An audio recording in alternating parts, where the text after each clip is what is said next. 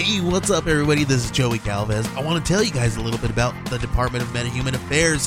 This one is a story about a team led by a retired sidekick, 2 felons, a failed actor from Broadway, and a reprogrammed cyborg. But their first mission is to stop the criminals who have robbed a bank, and they will have to set the world at ease. You're going to get 180 pages of entertainment, action-packed awesomeness right here in the first 6 issues in a collected hardcover volume 1. All you got to do is head on over to Kickstarter.com and type in the Department of Meta-Human Affairs or DMA and check it out right now.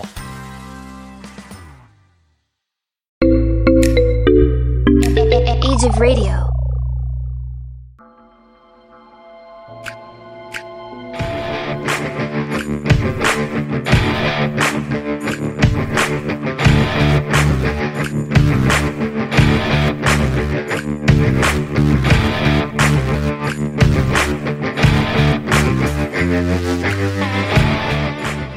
What's going on, everybody? We are back. I got that in, right? Yeah, kind of.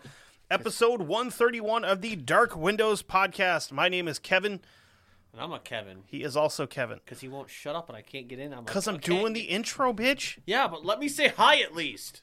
Once again. I was just trying to get through the intro, and then I was going to let you do your thing. Yeah. That's how we do. That's not how we do. That's how we should do. No. Well, fuck off. Anyway. Oh, fuck yourself. So, this is episode 131, like we just said, and we are actually going to finish our 2-part episode on Joseph the Animal Barboza. I pick things up, I put things down. Just when you thought shit couldn't get any weirder with this fucking guy, it sure does. So, he still hasn't gotten prettier. No, he's an ugly fuck, but if you don't follow us on Facebook or Instagram, one of our Instagram followers made a comment, and I can't unsee it now. The mugshot that I posted for the show last week on our social media, guy said he looks like John Barenthal on pasta, and I fucking love it. It's my favorite thing ever, because now I'm like, son of a bitch, he does look like Shane on the pasta. Not so much the Punisher, because he's got the longer hair. He looks like Shane on the pasta. So, just a quick recap. He was a Portuguese fella that was working for the Italian mafia in Boston. He was doing all kinds of loan sharking and carrying out some hits when needed. And in 1966, he got a little bit too big for his britches, and he starts going into all these establishments that are. Listen, he's trying to make the moves, okay? Yeah, but he's making the wrong moves. Listen, Rocco here, needs to make some moves. His name's Joe. So, I mean, he's not that Italian. He's actually Portuguese. Like we said, he is a water Spaniard. Oh, sorry, Rocky.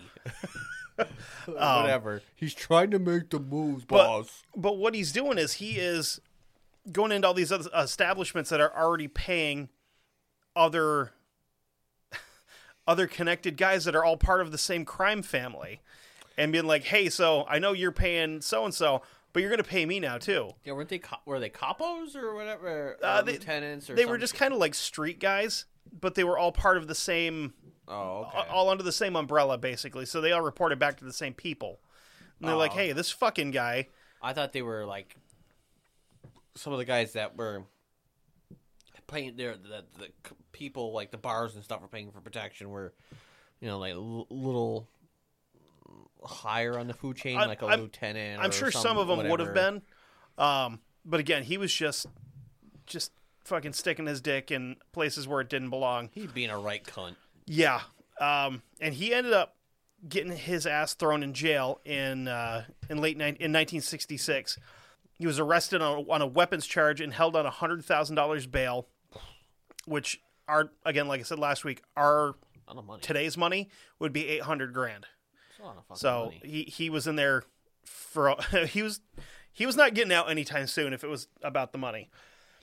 So his first and only call was to Raymond Patriarca, the head of the Patriarca crime family,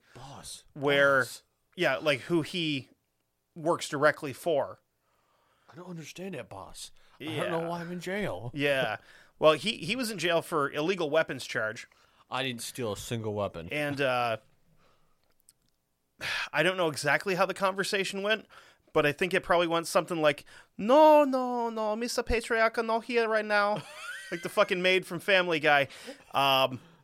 Because Joe expected that for everything he's done for these guys, all the people that he has killed directly under the orders of the Patriarcha crime family, all the money he's made them through his loan sharking and collecting, money from businesses. All that damn sharking. He's thinking, oh, I'm gonna be in here for the afternoon. I'm just taking the day off and I'll be out of here. No, because the Patriarchas had decided he was no longer useful and he was actually more trouble than he was worth. So they cut him loose and they left him in jail to rot. Oh. Within a few weeks, word on the street had actually made it into prison and directly to Joe that the Italians were the ones who actually tipped off the cops about his illegal gun stash. Uh-oh. So now Joe is super pissed, and he wants to get out of jail so that he can start hunting Patriarchas. So in order to get himself out of jail, during one of his visitations, Arthur Brazos, who was one of the guys in his crew, came in to see him, see how he was doing. And he sent Arthur Brazos and Tommy DePriscio, who was another guy in his crew, to start collecting debts on his behalf to start raising bail money. Mm-hmm. Between all the loans that they had out to people on the street, money that they were owed due to protection, in a very, very short period of time, these two guys came up with somewhere in the neighborhood of $65,000 to $80,000. We're talking like within a couple of weeks, they came up with that kind of money. Wow. That's a lot of money. Yeah. So these guys are one really good bake sale away from getting their buddy out of prison when Raymond Patriarcha finds out what's going on. So he decides, no, we're not letting these guys get Joe out of jail. You twos, get your asses in here. We're going to have a talk. Kinda. So Brazos and DePriscio were asked to meet up at the Nightlight Lounge by Larry Zanino. Dude, some of the fucking places in this thing. That's great. Yeah. I love that. I'm not laughing at the name of the place. I love it. It's kind of like, it's one of those words that should be just in a movie. Let me make it better for you. Nitelite. Nice. Yeah. That's awesome. So I mean, that's, like I said, should be in a movie, right? It probably is. It's one of those super generic sounding things where that sounds like it could be a place where a bunch of fucking Goombas and the mafia would hang out. The Nightlight Lounge. Yeah, where all the great ones hang out.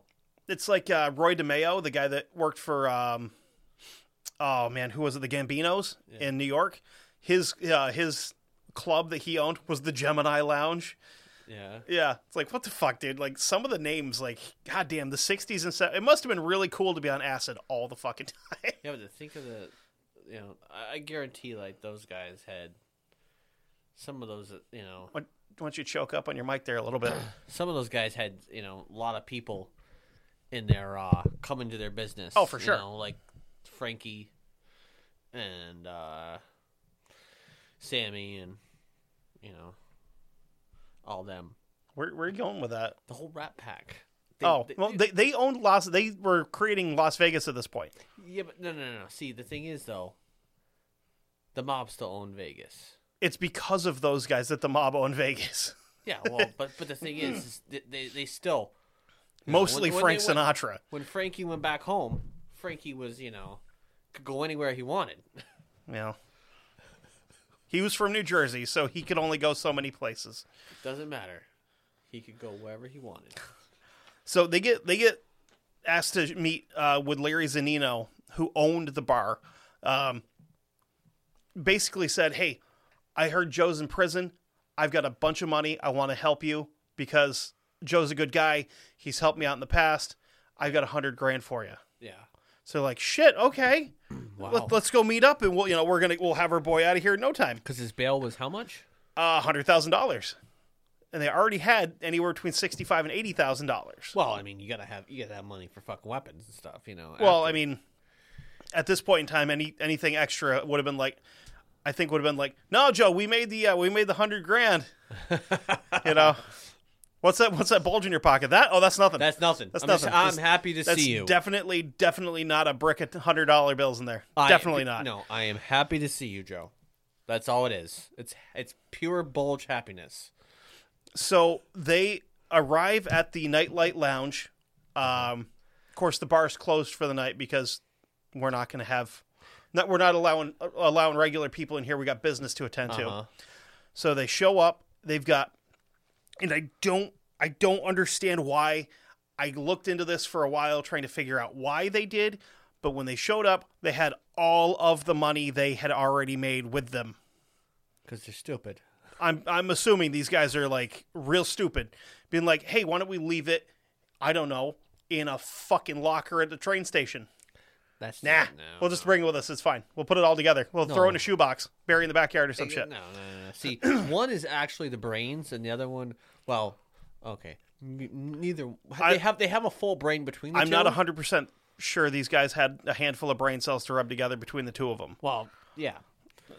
So they show up, and again, they have all of the money. They walk in, they sit down, and a whole bunch of other guys show up and pull guns on them. This is a crew being ran by, and again, the nicknames, Ralphie Chong, LaMattina. So they force these guys into the back room, shoot them both in the head, take the money, and they jam them in the back of Bratzos' car. They put them both in the back seat, and they drive it into Southie and leave it on a side street. Trying to throw the cops on a wild goose chase, thinking that the Irish killed these guys because it's in South Boston. Sons of bitches. Turns out the police are not as dumb as these guys think they are. No, because half of them are Irish anyway. The cops in Boston? Yeah. Dude, 130% of them are Irish. There's a few, non-Irish. They had like one black dude in the 80s, a couple of Italians, and the rest of them are Irish. It's like the fucking cops in New York back in like the late 1800s. They were all goddamn Irish. But then it turned. They all became Italian. Well, the cops became Italian. The Irish didn't become Italian. Yeah, they did. You cannot switch nationalities. That's not how it works. Uh-huh. Just watch it. Ready? You are now Italian. It's 2021. You can identify your sexuality as a fucking attack helicopter now. So why not? I identify as Irish now. I know. Identify as flat. Nothing. Yeah. Shit. The Earth is flat, and I'm Italian. Yes. Are you really Italian? Yes. But the Earth's still flat now. Yeah. I had Italian reassignment surgery. Or would it be Italian rigatoni surgery? No. Son of a bitch. God damn it, Kevin. No, it's Fucking, definitely... you ruined it. No, it's definitely Italian reassignment surgery. You had your Italian put where your Irish is. They took my manicotti off. They gave me raviolis instead. Yep. They Somebody's going to get really pissed off about this, and I don't care. They took my Scotty away and gave me... Or no, that's not right. No. Not right. So shortly after Bratzos and DePrisco are killed, Joey Chico Amico, who was yeah, dude, I'm telling you. Wait a minute. Hold on. Was that 3 names or 1? His name is Joey Amico, and his nickname is Chico. And I'm assuming his nickname is Chico because his last name is Amico. I'm like, Joey, Chico, Amico, and what? And people wonder why the Italians get picked on in movies for their goofy fucking nicknames because they really had them. It's fucking ridiculous. They can't make this shit up. No. So he was another member of Barbossa's crew, and he was killed. Barbossa, I'm telling you, he's still a pirate. Well, anyway. There's no fucking way. He's still a pirate. Sorry. So he was killed like a couple of weeks after Bratzos and DePrisco. So after Amico was killed, our boy Steve Flemmy shows up. He had shitty insurance. Yeah. I'd like to speak to you about your car's extended warranty, if you know what I'm talking about. I know you have a car. Let's talk. Yes, you do. Oh, son of a bitch, he's going to make me buy a fucking moped. Listen, I don't want Some terrifying Italian mobster on a fucking moped. Like cruising around on a Vespa with his fucking greased back hair. Get the fuck out of here. Anyway. pasta fagioli. Pasta fagioli. That's a callback to a Seth episode. Rigatoni. So anyway, Somebody's we're gonna get gonna get fuck them. They're Italians. I don't care. They're gonna be like, they're like, yeah, fuck you, you goddamn mutt. Pretty much.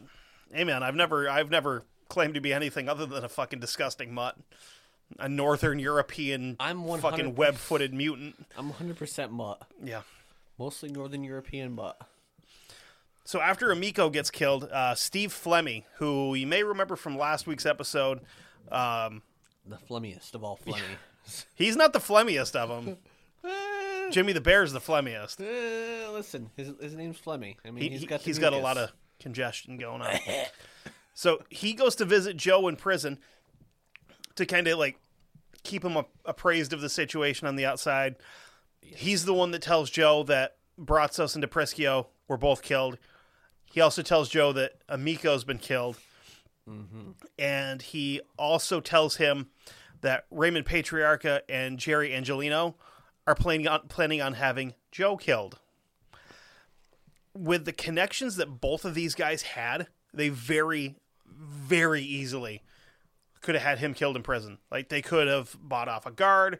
They've got plenty of guys on the inside that would do it just for the sake of saying, hey, I'm the one that killed Joe Barboza. Yeah. I mean, more likely than not, they're buying a guard. Yeah, I mean, because they'll just walk into a cell and fucking blast him. I mean, just seeing Don't shoot him in the head, though. The fucking bullets will bounce off. Seeing how, like, Capone lived in prison, because I've seen, like, at least one or two of his cells. I think there was one... Dude, he had a rooftop cell with, like, a fucking lawn chair and a carpet and shit. Yeah, one of the prisons he was in, I can't remember the fuck it was. If it was in Pennsylvania or whatever it was, he actually, like, he had a huge-ass cell just for himself. Yeah. But that was before he went to Alcatraz. Yeah. And then I don't think he got, at the Rock, he had a good, cozy cell. I don't think anybody got special treatment there. Because they're like, oh, who are you? No, you're a fucking scumbag. Get in your box and shut up. Yeah. You fat little bastard. Fucking penguin-looking motherfucker. Get out of here. The other option here is, instead of maybe buying somebody off to kill him, they can just bide their time and wait, because Joe's only going to be in there for 5 years for the weapons charge. So we can always hold on and be like, well, wait, maybe in like a couple of years he'll forget that, we're going to try to fucking kill him. And he'll just forget about it, and he'll come out. Well, somebody will pick him up and just blow him away and throw him in the fucking Charles River or whatever. No fucking way. This guy will never forget. So he starts considering his options, and after knowing that his entire crew has been completely wiped out in less than a year, and knowing that he may not be around for the long haul, Joe decides to turn state's evidence. Oh, damn. He fucking flipped the rat switch, which is a big-time fucking no-no with the mafia. But, I mean, you're not a maid. He's not a maid man. Doesn't matter. Doesn't matter. You know where the bodies are buried because you put them there. Well, of course. And you know who told you to make the dead bodies and put them there. Yeah, and he's playing his card. So he becomes an FBI informant in exchange for protection for himself and protection for his family on the outside. Uh-huh. After testifying against Raymond Patriarca and some of the other higher-ups in the Italian crime families, he was actually the first person to be put into what is now known as federal witness protection. And that's because the FBI created the program specifically for him. He was the first person to go into it, and it's because of what he was doing. Huh. So him, his wife, and his kids were all obviously put into this program, and they were relocated to a small island near Cape Ann, which is in Massachusetts, which to me sounds like a really fucking bad idea, because Cape Ann is like basically where Rockport, Massachusetts is, Yeah. which is less than an hour from Boston. It's like, They could have sent somebody up there. He would have stopped and had a fucking Dunkin' Donuts coffee on the way through, fucking killed Joe, grabbed a bagel on the way home. yeah. I mean, it's what, You don't even have to put fucking gas in your car to go kill this motherfucker. it's half hour, not even that. It's an hour. It's like 57 minutes from Boston to Rockport. And that's with today's modern highway system. Huh. Less than an hour. Yeah, 'cause Hall Highway driving. Yeah. So this was done to keep him close for the trial, but not close enough where he could be killed in his own home. Yeah. And obviously being on a little island, makes it a little bit harder to get to him. If it were me, I would want to be on a different fucking continent. But that's just me personally. I mean, at one time they used to just, move you to a totally different area, like either states away or Yeah, I mean, whatever. we'll get to that part because the same thing happens with him. Well, no, I'm just saying that's what they used to do because, I mean, there was no witness protection program. They just, hey, we'll put you, like, somewhere way over here. You just start fresh. Oh, Because, that's because there wasn't as many people. Now, by Sounds this time, well, same thing the Catholic Church does, but so from what I could find, it looks like he would have either been on Milk Island or Thatcher Island, which are the only two little islands that are like right there near the Cape. Yeah. And when he got off the boat, Off the boat. Yeah, again off the boat. When he gets off the boat, one of the 16 agents that were Shoots in the fucking head. Yeah, no, we're not that lucky. So there were 16 agents that were based on the island with him to protect him. Yep. One of them said that they asked him, "Hey, what do you think of the place?" He just looked around, looked at the guy, and went, "What the fuck?" and walked away. Because you're going from growing up in the city, and now you're out in the middle of fucking nowhere with nothing to do. And little do they know, it's the hoity-toity mecca of the world, Yeah. or damn near close to it. Well, here's another fun thing, is one of the marshals, because, obviously they get to know this guy after dealing with him for long enough. They, after talking and getting, realizes Joe likes dogs. So he's like, let's get him a dog. Keep him company, because it's right now it's just him on the island. We're, we've moved his family away. Yeah. Let's get him a dog so he's got something to do.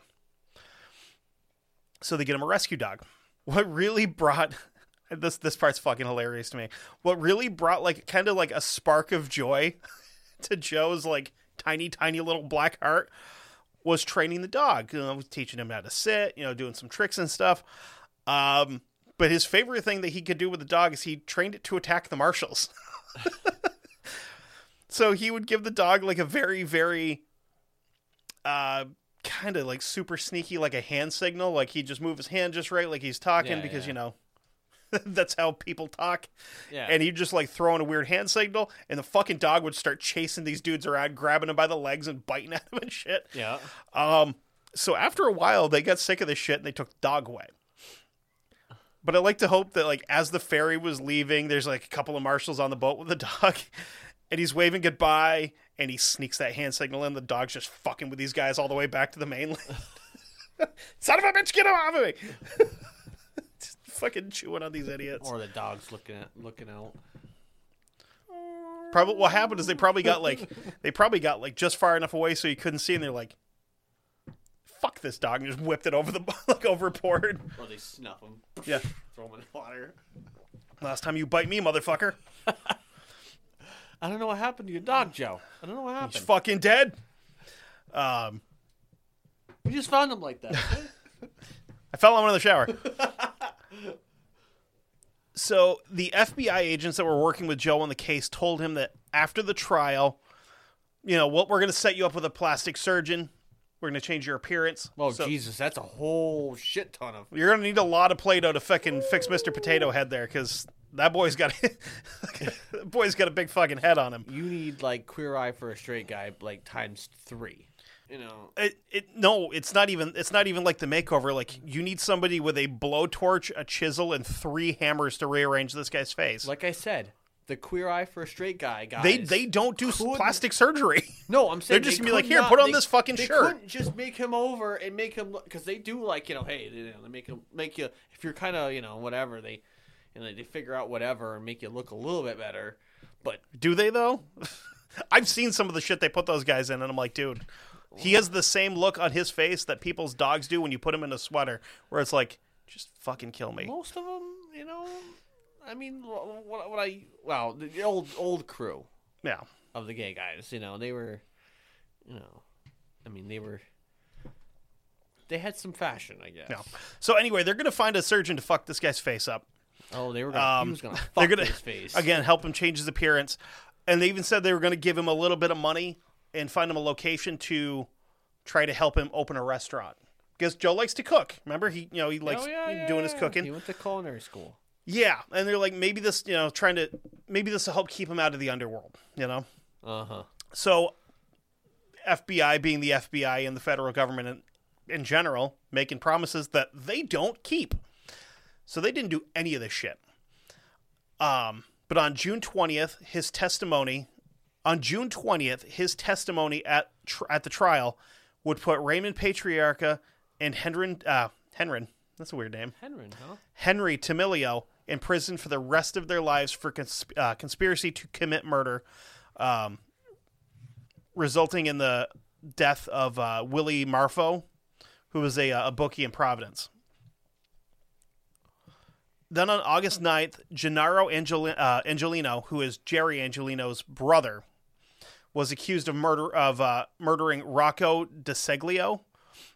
And in October of the same year, 6 men were charged with the murder of Edward Teddy Deegan, who was just some kind of like a small-time crook, like doing some breaking and entering, maybe, slinging some dope on the streets. He was nobody. He wasn't connected to anybody. But the funny part of this story is the 6 men charged with the Deegan murder, none of them at all were involved with it. And Joe knew this the whole time because he knew that it was actually Jimmy the Bear that killed Deegan, and he just kept his fucking mouth shut. He's like, no, it's these 6 fucking guys over here. Jimmy's probably in the back just like winking a thumbs up. And the judge is like, what was that? Nothing. It's in my eye. It's in my eye. None of your fucking business. Strike that from the record. So I think here's probably going to be our best place to take a quick break. We'll come back and finish up it doesn't get any less crazy from here. This guy just... He exudes the crazy. It's not even crazy, it's just poor decision making. No, it's the crazy. No, you'll understand what I'm talking about. So we'll be right back in just a second. After these messages. Okay. So with all the drama going on and the spectacle that the trial had become, the Boston Herald wrote an article. No, I don't believe that. Yeah. Bullshit. So they write an article where they basically were like, this guy's a traitor. He's talking about, he's throwing all of his buddies under the bus here, and it's like, you guys are supposed to not like the bad guys, kind of. I don't really know. I don't understand why they're like, oh, this guy's a piece of shit. And it's like, yeah, so are you, though. But he actually wrote a letter to them saying, all I want is to be left alone. And that was basically all the letter said. Leave me the fuck alone. It's all good. So while he was the star witness for the trial, the Italians reached out to him and told him basically, we want you to shut up and recant all your statements. Water under the bridge, we'll forget everything, and we'll give you $25,000. He counteroffers, telling them, I'll do it, but you're going to give me $50,000. So he starts talking to his lawyer, and he's waiting for an answer back from the Italians. And the Italians go, yeah, okay, sure, we can double the price. That's fine. And After talking to his lawyer, he gets in touch with the gentleman that reached out to him from the mafia and tells him to get fucked, pretty much, and continues with his testimony. So a few weeks later, Angelino was found not guilty. I'm not sure why, but he was found not guilty. Pretty confident that he was at least involved in the murder. 25 years later, when interviewed, the foreman of the jury for the case said that not a single member of the jury found Joe Barboza to be a believable witness. He says here, quote, "He didn't help the state at all. He wasn't reliable. He was nothing as a witness." So they literally took him at his word because they're like, "Oh, he knows where the bodies are buried." So he wouldn't. Yeah. There's no way he's a fucking criminal moron. Well, now let's re-examine that. Yeah. So here's an interesting part. January 30th of 1968, when getting into his car, Joe's attorney, John Fitzgerald, has a slight mishap. Somebody, the Italians, had maybe Are you by... okay over there, buddy? Oh, I'm fine. Had maybe by accident or maybe on purposely dropped a car bomb in his vehicle. Yeah. Fitzgerald was halfway into the car, starts it up. Oops! I tripped. It blows up, and he loses his left leg from the knee down in the explosion. So after this, the FBI started kind of bouncing Joe around to different facilities, including a short stay at Fort Knox. So they're like, "No, we're not keeping you up there. We're gonna move you all over the place so that they don't know where the fuck to look for you." Because obviously they see you coming back, south. Because I'm sure these guys are trying to keep an eye out, trying to catch him being transported at least.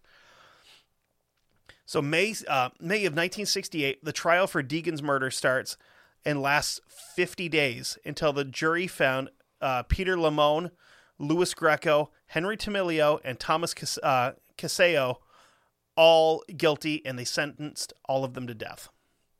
Joseph Salvati and Wilfred French got life in prison. So they were the other two that were quote involved, but they didn't get a death penalty. Yep. I'm assuming that they were looking at these guys as lesser criminals. Maybe they were in the vehicle, like keeping an eye out, and the getaway driver, something like that. Which nowadays, if you were to do that in California, or I think pretty much anywhere else, if you are involved in a crime that results in a murder, even if you're just a driver, you get the same sentence, which is fair because it just is.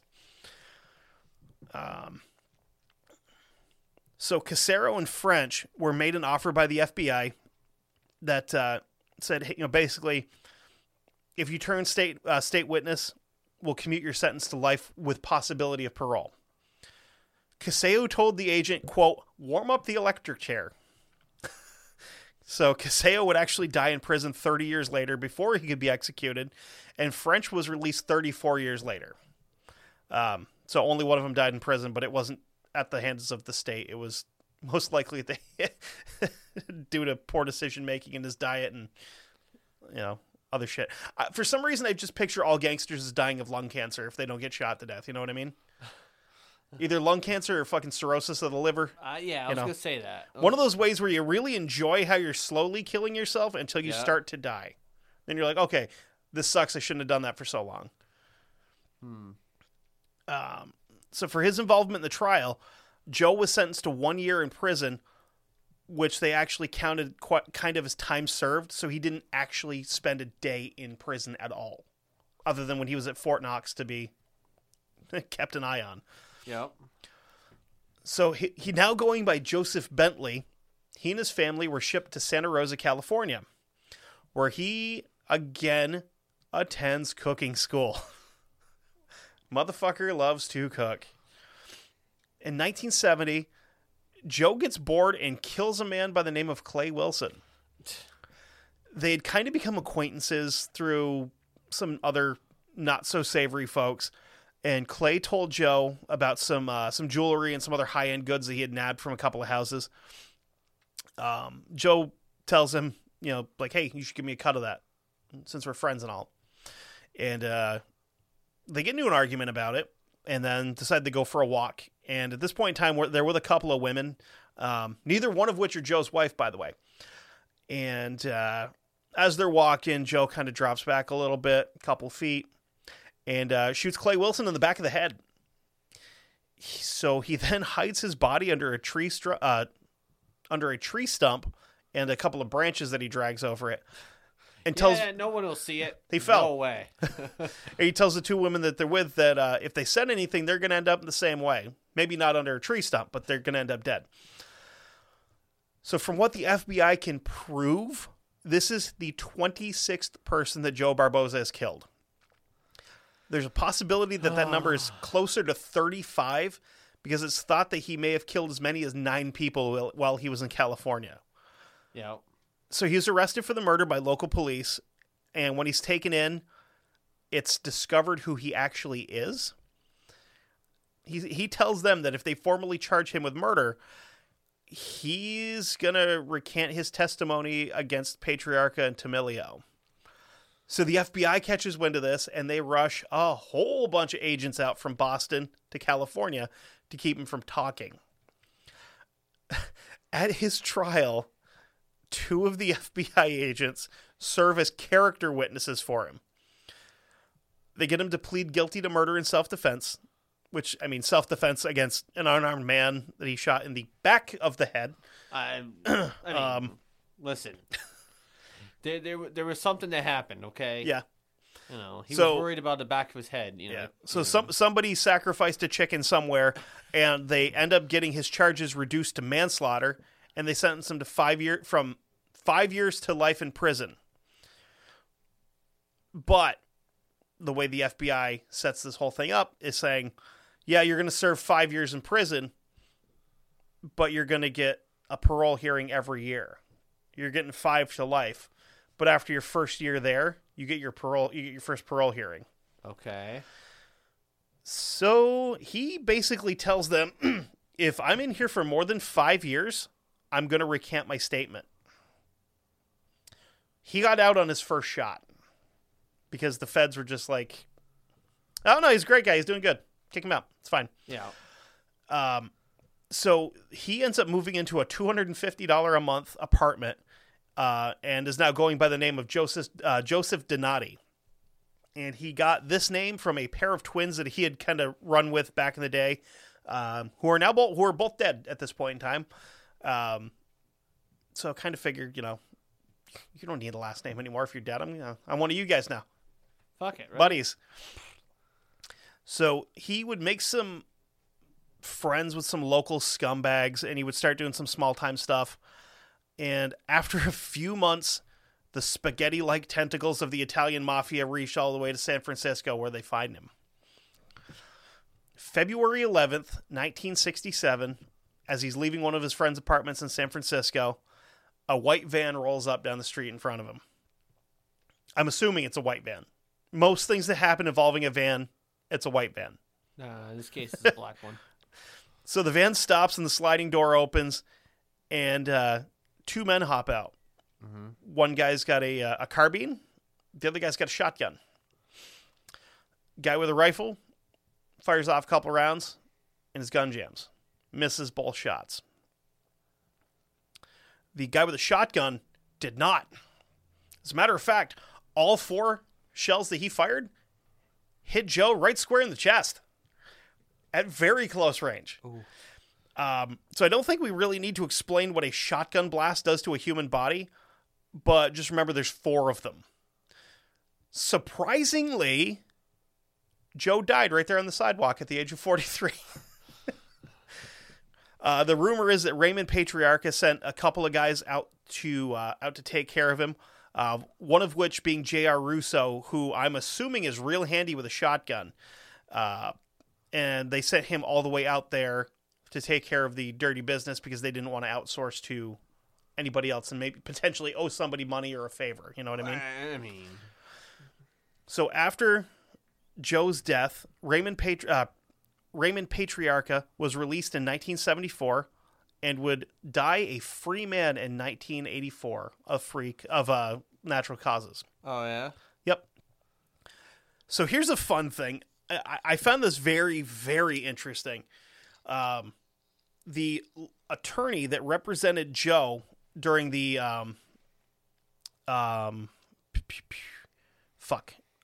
Clay Wilson case was a man by the name of F. Lee Bailey. That name ringing a bell? It should be. If it's not yet, it will in a second. So okay.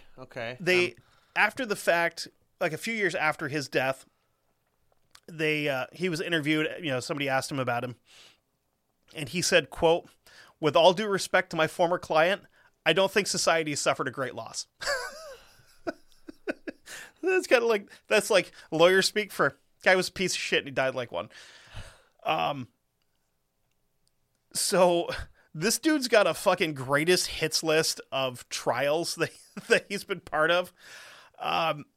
He represented Sam Shepard, who was a guy who killed his wife, who was a inspiration for the old TV show The Fugitive. George Edgerly, who was another criminal that was an inspiration for the show The Fugitive. And this one I kind of hate that he represented this guy in court. Guy's name is Ernest Medina, who was court-martialed for his part in the My Lai massacre, which was happened during Vietnam. A army company went into the small village of My Lai, and they killed somewhere between 300 and 500 unarmed civilians, all of which were basically women, children, and the elderly. Yep. So, shitty thing to do. Yep. He represented Patty Hearst, who was kidnapped by the Symbionese Liberation Army and participated in a bank robbery where one of the customers would end up being shot and killed. She was the heiress to I can't remember which one it is. It's a newspaper company that her father ran.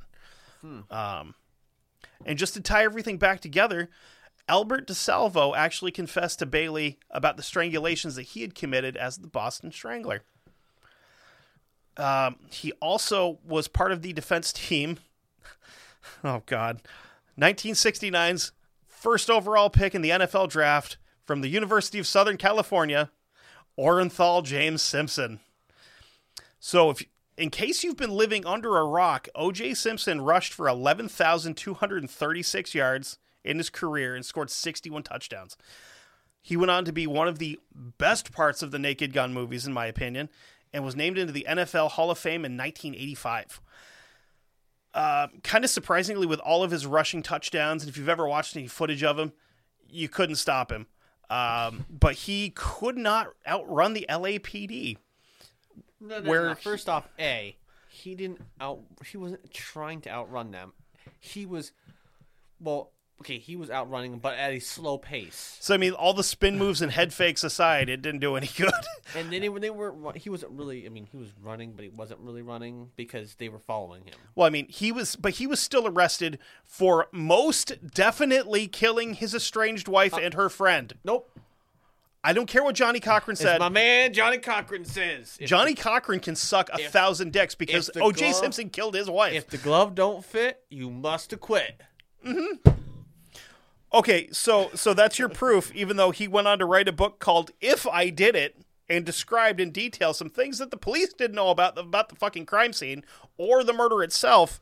So it's called double jeopardy, Mr. Man. You can't be charged twice. I don't care. He still killed his wife and her friend. Oh, well. Like 100 fucking % killed them. He killed the shit out of her. If you've ever seen the crime scene photos, they're fucking horrifying. I have. Like, he almost cut her head off. Uh-huh. He definitely killed her. In a fit of rage. Yeah. He was also an abusive piece of shit before that, though. There was a lot of phone calls to the police being like, hey, so y'all ever heard of this guy O.J. Simpson? I'm married to him, and he's going to beat me to death one of these days. Because he just beat the living shit out of me. So, and the cops are like, wait a minute, O.J.? Oh, man, I'll be right over. I want an autograph. Man, it sucks you beat your wife up, but mind signing the ball for my kid? He likes you. So Barboza was buried in the South Dartmouth Cemetery in Dartmouth, Massachusetts. Not only does he have the distinction of being the first person in witness federal protection, he is also the first person to be killed while in federal witness protection. It wasn't that good. Well, the FBI skirts around it by saying, well, nobody that's actually followed the rules while in Whip Pro has ever been killed. But since he's a fucking moron, which, in all fairness, He was a moron. pretty much a fucking moron. If you call it as you see it. Yeah. And Let's call a spade here. He's fucking stupid. yeah. But If it looks like a duck, quacks like a duck, Yeah. it's definitely a duck. Unless it's a Barbosa. yeah. So I did find an interview that I'd found it, and then like last week while we're recording, because I've got the link for it up on my thing. As we're recording, I edited the part out, but Kevin's like, dude, I found an interview. And I'm like, okay, and it's the same one. So I'm going to include that in here as well. It's just a couple of minutes, but basically you get to hear this guy tell some of the stories in his own words. And the whole time he's sitting there talking about like his loan sharking schemes, and he's smoking fucking cigarettes, and he's wearing like a really weird orange t-shirt and his brown fedora. He looks like the cartoon mobster from the old Looney Tunes movie, like old Looney Tunes cartoons. Well, we can not only put it in. Oh, I'm going to put it up on Facebook too. We can, yeah, so everybody can see it. So yeah, I mean, you have to see this guy talk, because you're just like, huh, okay, I don't get it, but sure. So I'm going to throw that in here, and we'll be right back to close the show out. So far, we have heard Barbosa talk about his life as a hired killer. Tonight, the focus is on loan sharking, one of the mob's main sources of income in Barbosa's time. And now, here's Ron Golleben. Matt, no one knew loan sharking better than Joseph Barbosa, or Baron, as he was also called. This 1970 interview with him provides a look into the world of loan sharking through the eyes of someone who lived it. Joseph Barbosa's corner in East Boston was a magnet for desperate people who needed money fast and couldn't get it elsewhere. Interest, or vigorish, was high, and the collection methods were low.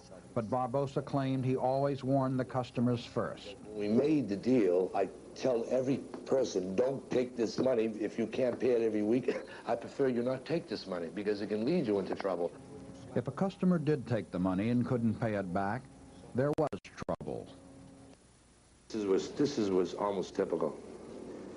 If a guy was 7 weeks late, say in the area of six or 7 weeks late, and he was hiding, and I found him, I threatened him, and I told him that you better come down the corner and straighten this out. Now the fellow would continue hiding because he didn't have the money, and I could not like accept. I could not let myself accept that he was in trouble. So that I've stabbed guys after 14 weeks that still continue to hide. You know, I stabbed them in the face, I stabbed them in the legs, I stabbed them in the arms, I stabbed them in the chest. You understand? Barbosa and other loan sharks justify this kind of treatment on the basis of the deal. And surprisingly, they say even the recipients of the violence agreed. See, most of these people, the ones that I heard, knew that I was right. Maybe I was wrong in the way that I did it, you know, as far as the excess violence that I did it, but still they said that they deserved it. They didn't relish it, but they knew as far as the deal itself, they were wrong. The money made on loan sharking is enormous. For example, Joe Barbosa had just one corner and one section of East Boston. It grew up to $5,500 a week. Interest. How much money did you have out to get $5,500 a week? Well, I was a little lucky. I only had about $65,000. I had one man that I gave $21,000 to, and he used to give me $1,800 a week Vigon. There are some freelance loan sharks, but very few successful ones. The successful sharks are soon paid a visit and are usually made an offer they can't refuse. You start out with $1,000. That ain't nothing. Once you start making some good money, that's when they step in on you and say, listen, we'll be able to write to Shylock. Shylock belongs to, you know, to the office. And you've been doing Shylock for a long, long time. Excuse me, Joe, what do you mean by the office? To the office, in other words, it goes an entree. They wait till you make some money. Then they say, all right, we're your partners. We want 50% of your business. Any trouble that you have, we'll take it. You don't have to hit nobody. You don't have to do this. They didn't do that. What do you mean hit? I mean, anybody, you know, what they use. If they hit you, slap you, stab you, hit you with some kind of an implement, or... I'm going to tell you something. If anybody died from Shylock, it'd be a $90 customer. It won't be a $5,000 customer, because that doesn't get you your money back. Tomorrow, Barbosa will define the structure of New England organized crime and name the leaders, the same people the government claims still rule the underworld. Barbosa will also tell why he decided to become an informer, a decision that ultimately cost him his life. In a 1970 interview, Joseph Barbosa defined the structure of the New England mob. Barbosa's position as a contract killer required direct contact with the man said to be the boss of the New England crime syndicate, Raymond Patriarca. Now, imagine, like, Raymond sits in Rhode Island. This ashtray is Rhode Island. And that's the middle of a wheel. And all these folks run out, lines of them, into Worcester, into Springfield, into Boston, and all these different cities and suburban towns. Now, when the lines go there, he has an office there, the main office in each town or city. Now, in that main office, there might be 25 25 chartered clubs or bars, more than that, in that city, that all turn back to that main office. Now, the main office sends somebody back towards Raymond, and at a certain point, not directly to Raymond, but to somebody Raymond trusts just outside of Rhode Island, picks up that money and brings it to Raymond. And you got all these people, you understand what is developing from this main artery, that thousands of people that he controls in the way of bookmakers and so forth, and the runners and so forth, and pickup men. And gambling is, they're not wrong in regards to the 5 cent or 3 cent number money. You understand that, when it deals in volume, it brings it back millions and millions and billions of dollars a year. The indictments last week against Boston's alleged mafia leaders confirm that such structure still exists as described by Barbosa, and that Raymond Patriarca of Providence, Rhode Island, is the boss of that syndicate. Barbosa described the simple way that members of the syndicate are identified to each other. Joe, this is Jim. Jim is our friend. Joe is our friend. Understand? Or they'll say, if it's somebody that's not connected, they never say our friend. I want you to meet so-and-so. It was some of these same so-called friends who double-crossed Barbosa and caused him to turn informer and to go on to become the most important witness against the mob ever. Here he reads from an undelivered letter to Patriarca, citing his reasons for doing so. They killed Cash and Tommy DePrisco in the nightlife. They took off their persons money totaling over $70,000, which belonged to me in regards to the bail. Killed Chico on December 7th, 1966. Raymond sent word to me that if I go to his office and straighten it out, then nothing would happen to my wife and child. They did plot and try to kill my wife and child. The office tried to kill my brother. They tried to kill my wife's cousin, Sid. They turned attorney of mine against me, and he was opening letters. I was sneaking out through him and letting them read them. The office spread the rumor that they were mad at me for shaking certain people and nightclubs down, even though I never moved on any club or person until the office gave me the okay. I only answered to Raymond and his emissary. At first it used to reach me, the informant of Canary Bay. It doesn't reach me anymore, because I have a purpose in life. I have only one purpose, and that is, the best way I can put it is to get a little peace of mind. That peace of mind lasted about 5 years. The mob had the last word. On February 11th, 1976, Barbosa was gunned down in the streets of San Francisco. Last week, 2 reputed gangsters in Boston, Gennaro Angiulo and Ilario Zanino, were arrested and charged with plotting Barbosa's murder and that of 2 of his friends.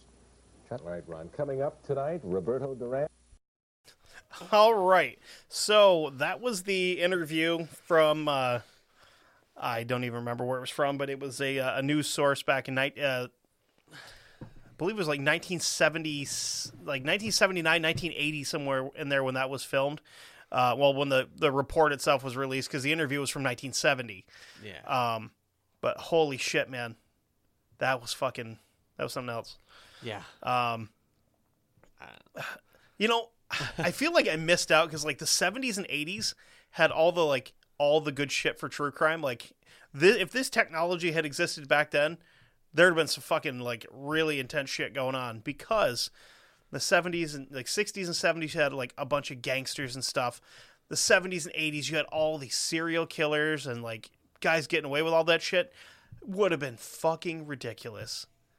But I mean, the gangster stuff was going on way before that. I know, but you know, it really. A lot of people consider. I've heard people consider like that whole time frame like the golden age of the mafia, which it's not. That's the golden age of the mafia was like the 30s and 40s, like 20s, 30s, 40s, that up that way. Yeah, into the 50s. Yeah, and then like this would be a different generation of it, because maybe even into the 60s. I mean, I think it was like all of those guys like back then were like, no, we don't deal with drugs, we don't hurt women and kids, we're just gonna take people's money and do our shit. And then you get like up in the 60s and 70s where they're just like snorting coke and be like, oh no, I'll fucking kill somebody's kids. I don't give a fuck. Yeah. You know? Completely different breed of guys, but oh yeah. I mean, there was and it changed, you know, into the drugs and into the, you know, because I mean, it went from liquor, you know, fighting over liquor and bootlegging and all that, and control. Still the control of like, you know, the clubs and stuff, because you have to have control of where it's going. Yeah, but you know, they didn't want anything to do with the drugs or whatever. Yeah. You know, fuck that. We're not running prostitutes and shit. Yeah. Maybe a little bit. Little, but I mean, recreational prostitutes. Yeah, everybody likes those. Yeah, I mean, but still, it was a different time. You know, I mean, Prohibition, you know, gave kind of heightened that. It was a different time, because you could go buy a fucking Thompson submachine gun at like Sears. Yeah. Oh, for like $100, if that, or at your local, you know. Yeah, you could just walk into a fucking gun store and be like, "Hey," or not even at your gun store. You could buy it from a fucking mercantile or whatever. Yeah. I mean, hey, let me see that BAR back there. That's pretty cool. I'll take one of these. Yeah, get one for my wife too. Well, not my wife, my lady friend, I guess technically. Oh, you want to? Y'all got any of them cars that you can't shoot through? No, that's cool. No big deal. Don't worry about that. Definitely won't be talking about them at some point, but I mean, but total different, you know. I mean, the structure still kind of stayed the same. Yeah, the structure stayed very similar, but he was like the first dude to really turn. But people got more. I think people got more ballsy, because you know, back, you know, in the earlier stage of, you know, of La Costa Nostra and, you know, the U.S. You just like saying that. I do. I love it. They were, you know, it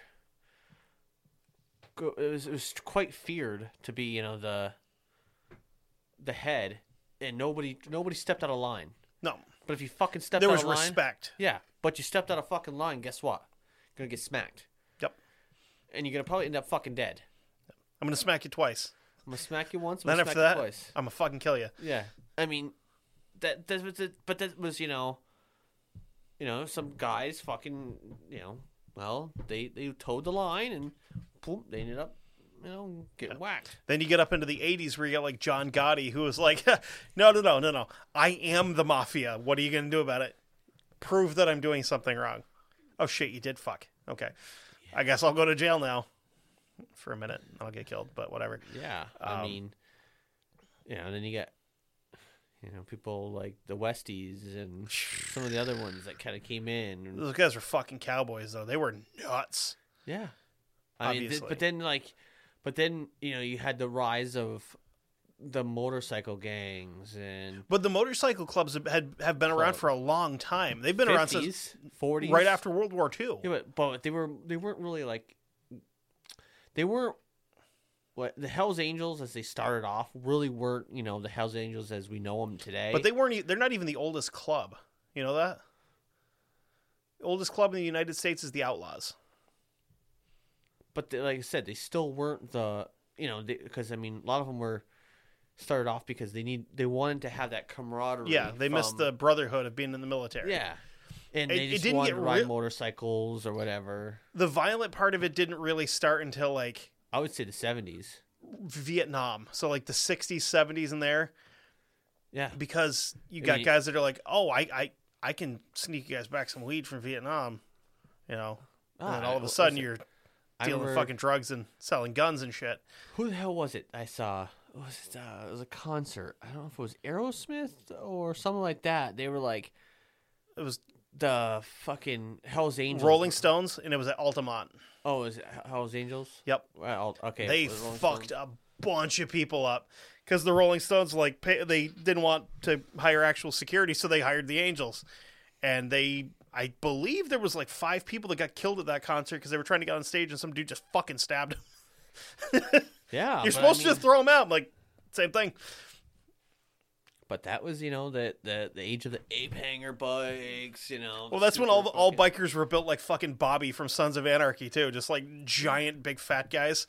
They're like, I'm gonna fucking kill you. Whatever. But you had the rise of that, and then you also had the rise of wink, wink, hint, hint. We're gonna talk about some of that shit too at some point. Yeah, well, but then you also have the rise of other gangs, like the Crips, the Street Bloods, gangs, yeah. Street gangs that. Well, they weren't called the Crips and the Bloods. They were, actually. Well, no, they actually started off as different names. Whatever, yeah. I don't same remember what the names were, but they were like little local, little corner gangs. This always how it starts off, but then, this and that happens, and they grew, and then you kind of get into the other stuff. And I mean, the mafia just kind of has stayed here, but they've kind of. Like, I don't know, they're not as feared anymore. As because now, like, the king of the fucking hill for that is, like, the Mexican drug cartels. MS-13? Yeah, same difference. So, I mean, they're both right there, because, I mean, you've got MS-13 who will just fucking kill you because you looked at somebody wrong. Then you have the Mexican drug cartels that will kill you, cut your face off, and sew it to a soccer ball. They're both, like, equally horrifying, But there's, what's funny about that is that there's still places in Latin America where they get kicked the fuck out. Yeah.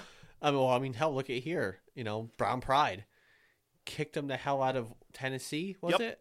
Yep. They get the fuck out of here. Kicked MS-13 out. They're like, fuck off. Yeah, this is our shit. No, we don't need any fucking El Salvadorians here. This is Mexican country. Take a walk. This is our home. Yeah, we grew up here, but.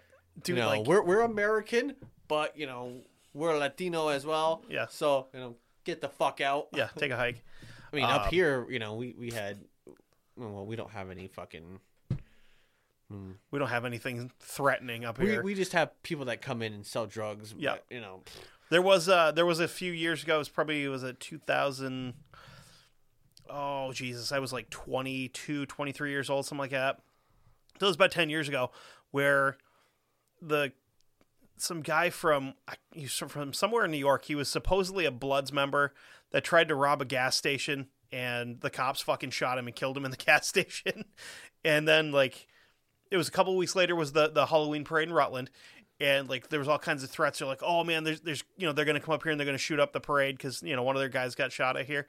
So like I was at work and I was escorting people to their cars with a 12 gauge because I was like, I don't think anything's actually gonna happen, but no fucking way. We rather be safe than sorry. We had the little gang, fucking the Los Solitos. We called them the Los Burritos. Yeah, because they're still actually big in Connecticut though, like in Hartford, believe it or not. Yeah, but they thought they were gonna be big up here, and then fucking some people had a little chat with them. Yeah, we're like, listen, fuck right, clear off. We don't give two fucks that you're here, but guess what?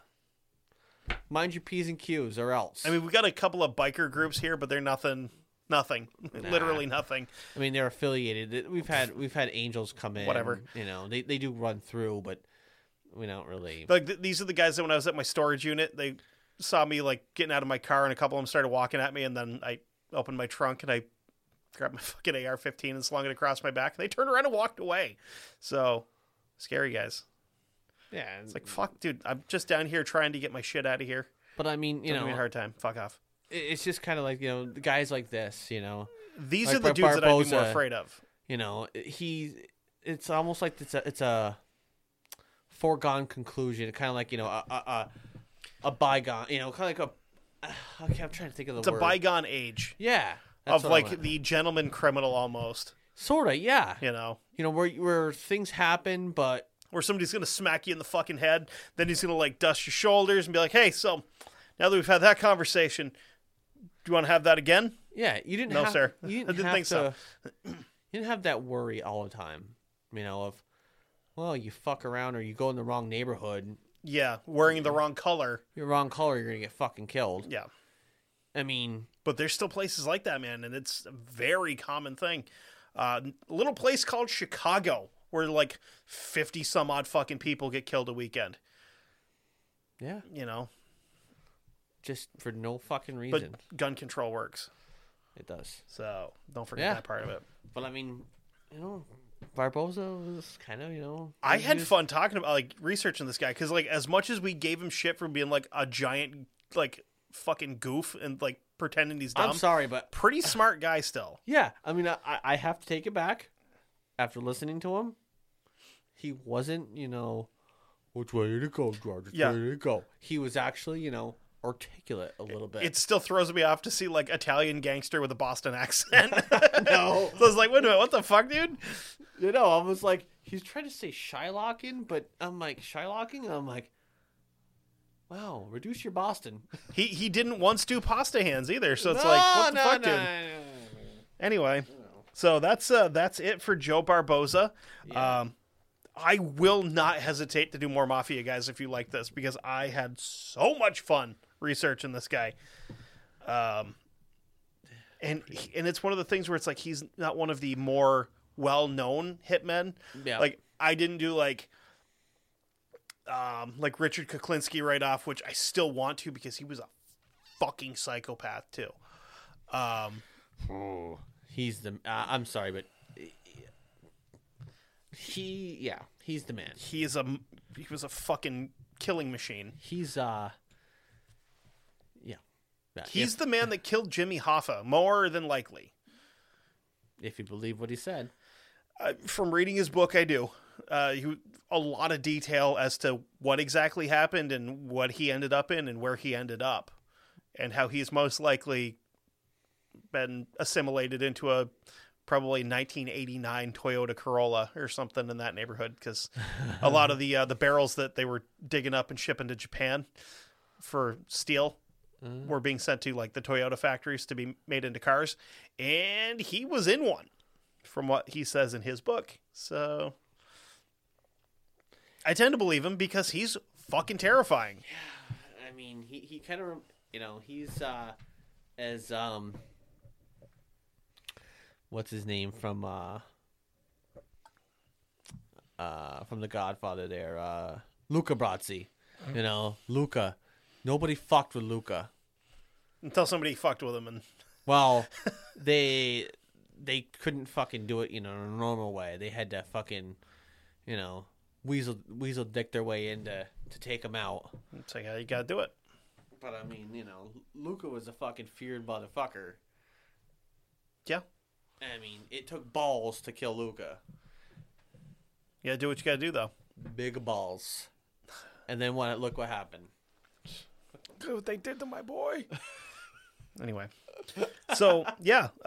So that being said, Kevin, hit them sponsors. Hit them sponsors. Roll that beautiful, beautiful headphone footage. Yes, that beautiful, beautiful headphone and earbud and Bluetooth speaker listening device. Go over to Sudio.com. Go check them out. They have the headphones, the earbuds, all varieties. Noise canceling, non-noise canceling. Hell, they just came out with a brand new one, the Neo, which are, I think, a little bit more for exercise, I believe.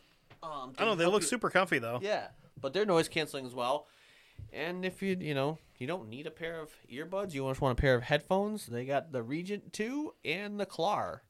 The Klar are the over-the-ear noise canceling, which I love. And if you don't want any of those, you can just go over, you can grab a Bluetooth speaker which is the Femtio. Yeah. And Kevin loves his. We actually just used it. Yeah, we did. It actually puts out pretty damn good volume out of it. So And it's not just loud, it's crisp. It is. Which is nice. It's very, very crisp. So yeah, find what you want, put it in your basket, go to checkout, and then where it says coupon, click in there, put the promo code of Dark Windows 15 in to get 15% off your entire purchase. Also, DarkWindowsPod.com. You go to DarkWindowsPod.com, and we have links there to our Age of Radio page where you can listen to every episode of this shit that we've done. If you're still in the mood for some gangsters, you can go listen to our series on the Westies that we did with our buddy Justin at Mysterious Circumstances. I say you should go check out if you have not listened to it. If you listen to that and you still want more gangsters, he did a multi-part series on the DeMeo murder machine. I believe it's called The Murder Machine, which is Roy DeMeo's crew, which... Yeah, sweet baby Jesus, those guys were crazy, and he did a great job covering them. So don't give enough of that. He also did one on the man, the myth, the legend, Dillinger. Yeah. I mean, go check that out, too. Yeah, you want some, like, actual fucking gangsters. There you go. Like John Dillinger, where... The man. So, yeah, and while you're there, you can check out some of the other shows, like we just mentioned, Mysterious Circumstances. If you want some true crime, we've got all kinds of stuff like that. There's True Crime Trucker, Color Me Dead with Angel and Nikki, Murder Under the Midnight Sun, which I believe is an Alaska-based true crime show. I believe so, yes. Yeah, which, I mean, we've been to Alaska before, and that guy's a fucking dick. I don't want to talk about him. It's sad when, like, that was like episode 16, and we still use him as a benchmark for how big of a piece of shit people are. He's a cunt. So it's I hate to say that, but so it's like use that word, but he's a cunt. If we're putting him at like a solid 8, I'm gonna put Joe Barboza at like a 2. Hell, I'm thinking fucking no, dude. Because Israel Keys is still not the worst human we've spoken about on this show. That goes to Edward Paisnell, because anybody that hurts that many kids for that long, that guy's the fucking devil. But anyway, but still, I mean, Israel Keys. You just hated him because he was a fucking pompous twat. Yeah, and you didn't. He was, but in the grand scheme of things, he was less of a piece of shit than a guy that destroyed like hundreds of kids' lives. That's true. Very, very true. So Edward Paisnell is still the biggest piece of shit we've talked about. I agree. And I'm gonna top that at some point. I've got plenty to do it with. Try me, motherfucker. I dare you. There's plenty of pieces of shit out there. I've got a real bad one. Like, in particularly, really bad one. I mean, fuck, if you grew up in the 80s, you know about, between the 70s and the 80s, you know about, quite a few of the pieces of shit. I've got one that you've most likely never heard of, and he is disgusting. Huh. I don't even want to cover him. He's that bad. Well, but also, so if you don't like, true crime and we got all kinds of shit. Stuff. We got sports. Yeah, we got sports. If you're into fucking sports. Inspirational. If you're into being inspired. They also, loser. What is it? Is there politics too, I think? I don't know, probably. We got them all. There's something for everybody. Yeah. If you can't find something you like on the network, go fuck yourself. Or not. Nah, I'm pretty sure you got it. So, anyway, with that being said, just because you can't see out into the dark doesn't mean that the dark can't see into you. Remember, buy your nightlight or go to the nightlight. Why are you the way that you are? Jesus Christ, man.